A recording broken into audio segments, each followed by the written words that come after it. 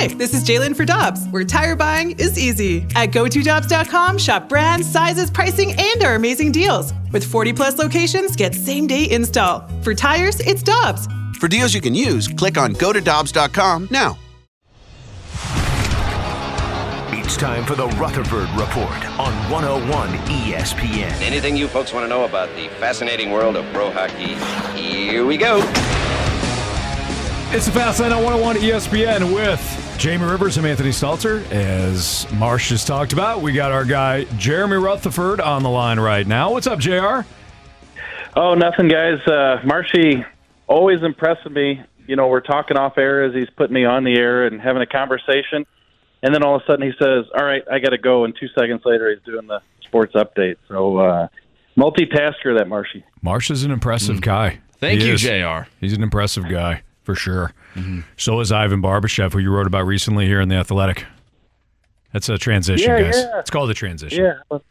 Yeah. No, Barbashev played Listen, really JR well. wasn't my best, okay? I really wasn't. It wasn't my best, but it worked. It was fine. Go ahead. Your article is fantastic about Barbashev. What kind of contract is he looking at now?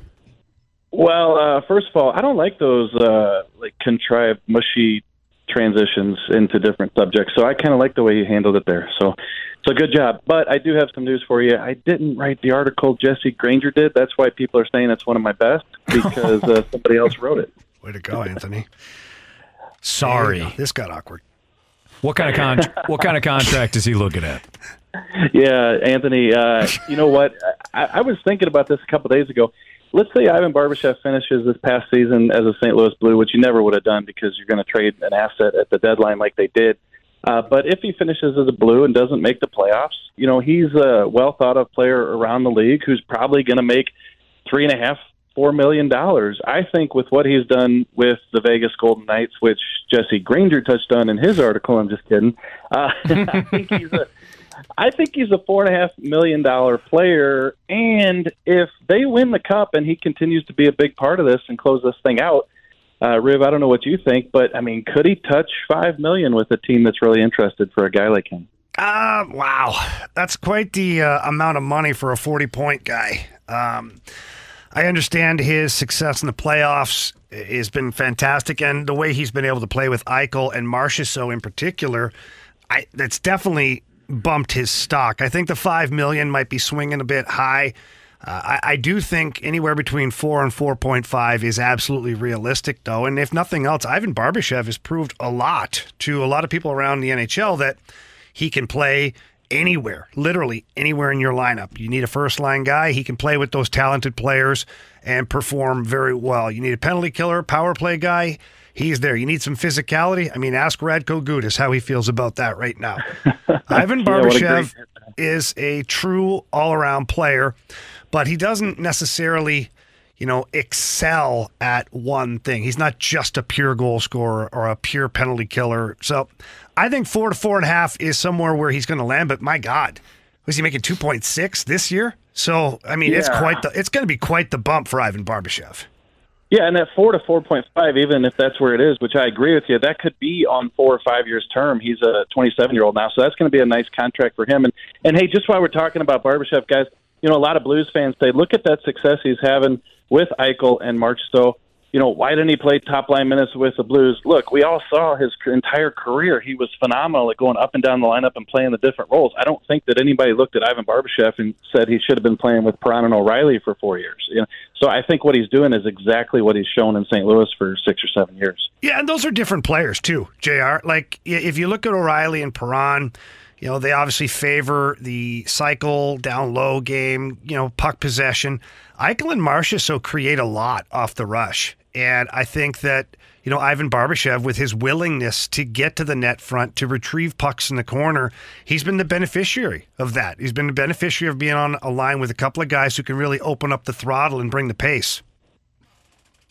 Yep, and they got a good prospect for him, Zach Dean, and obviously that's a guy that Vegas did not want to give up, but they made the right choice getting Barbashev because he could be really the X factor and then winning this Stanley Cup if indeed they follow through with it. JR, do you think that the Panthers have a shot to get back in it? What do they have to do?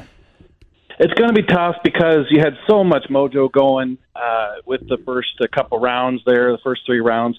Bobrovsky playing phenomenal, but they had the 10-day break. And I know I'm not the first person to mention this, but maybe the best thing in the world for Vegas to do was to lose those 2 games to Dallas.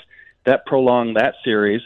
That made the rest longer for the Florida Panthers, and they've had a tough time getting back to the game that they played the first 3 rounds. So here they are in the Cup final down 0-2. It is headed back to Florida, but the defensive play in front of Bobrovsky has not been good. So I think that's first and foremost. They're going to have to pick that up to help him, and then they're just going to have to find this touch. You know, it seems like Tkachuk's been in the box a lot. Sometimes probably shouldn't be called with these 10-minute misconducts that they keep calling on him. And so if he's on the ice, I think he makes a big difference. But they're just going to have to find their mojo, to me, is the major thing here.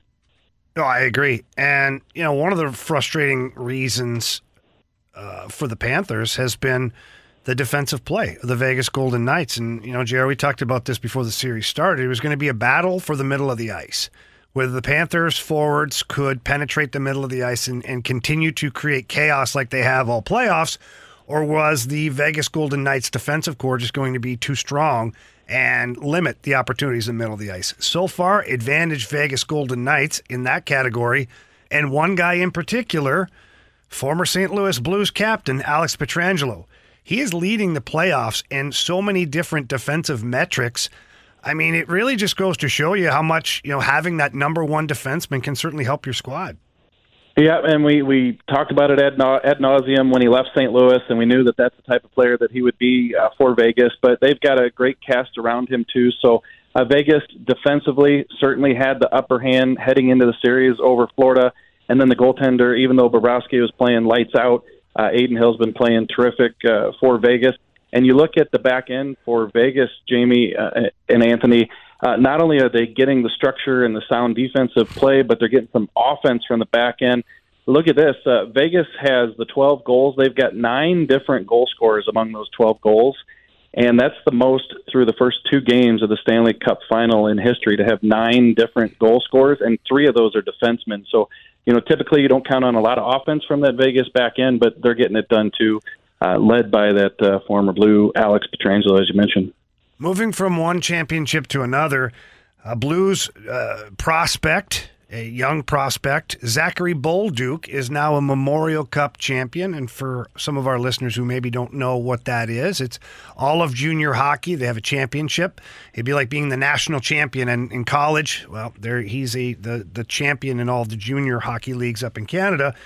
And he had himself a really good season, a very good playoffs. You know, what do you think that does for Zachary Bolduc here moving forward?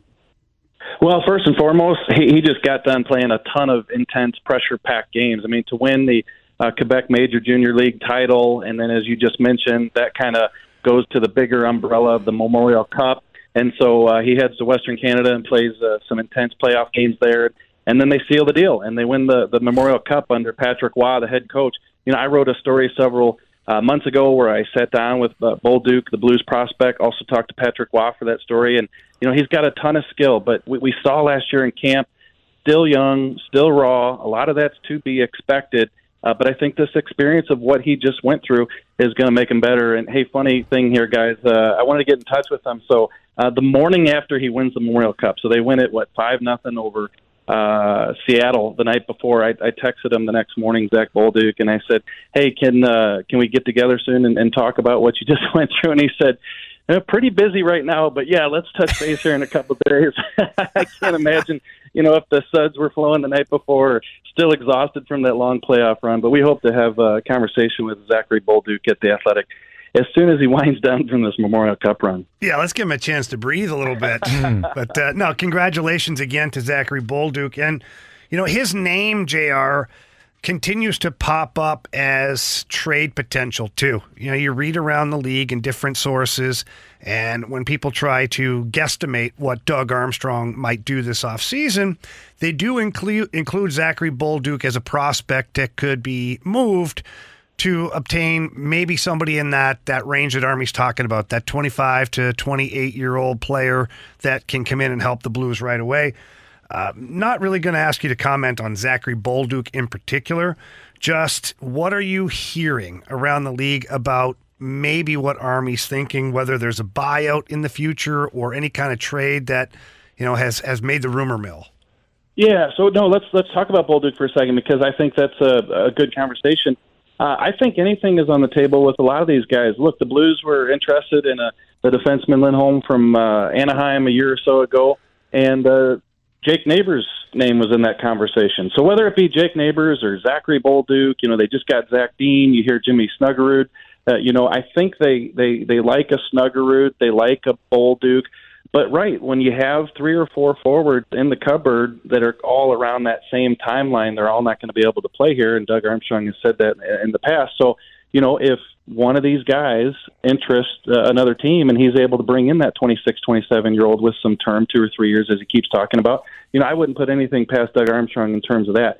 Going back to Bolduc for 1 second, Riv, all the offensive potential in the world, is that defensive game going to come around? Did he show enough progress in that area this year? If not, and maybe they think he's a one-trick pony, and maybe he's a guy who becomes expendable. So, that's what I'd like to see, him come into camp and see what this long run did for him. But certainly all these names, I think, are on the table when you talk about things that Doug could do. JR, good stuff as always, my man. Have a good rest of your week. We'll check back with you next week. Will do. Thanks a lot, guys.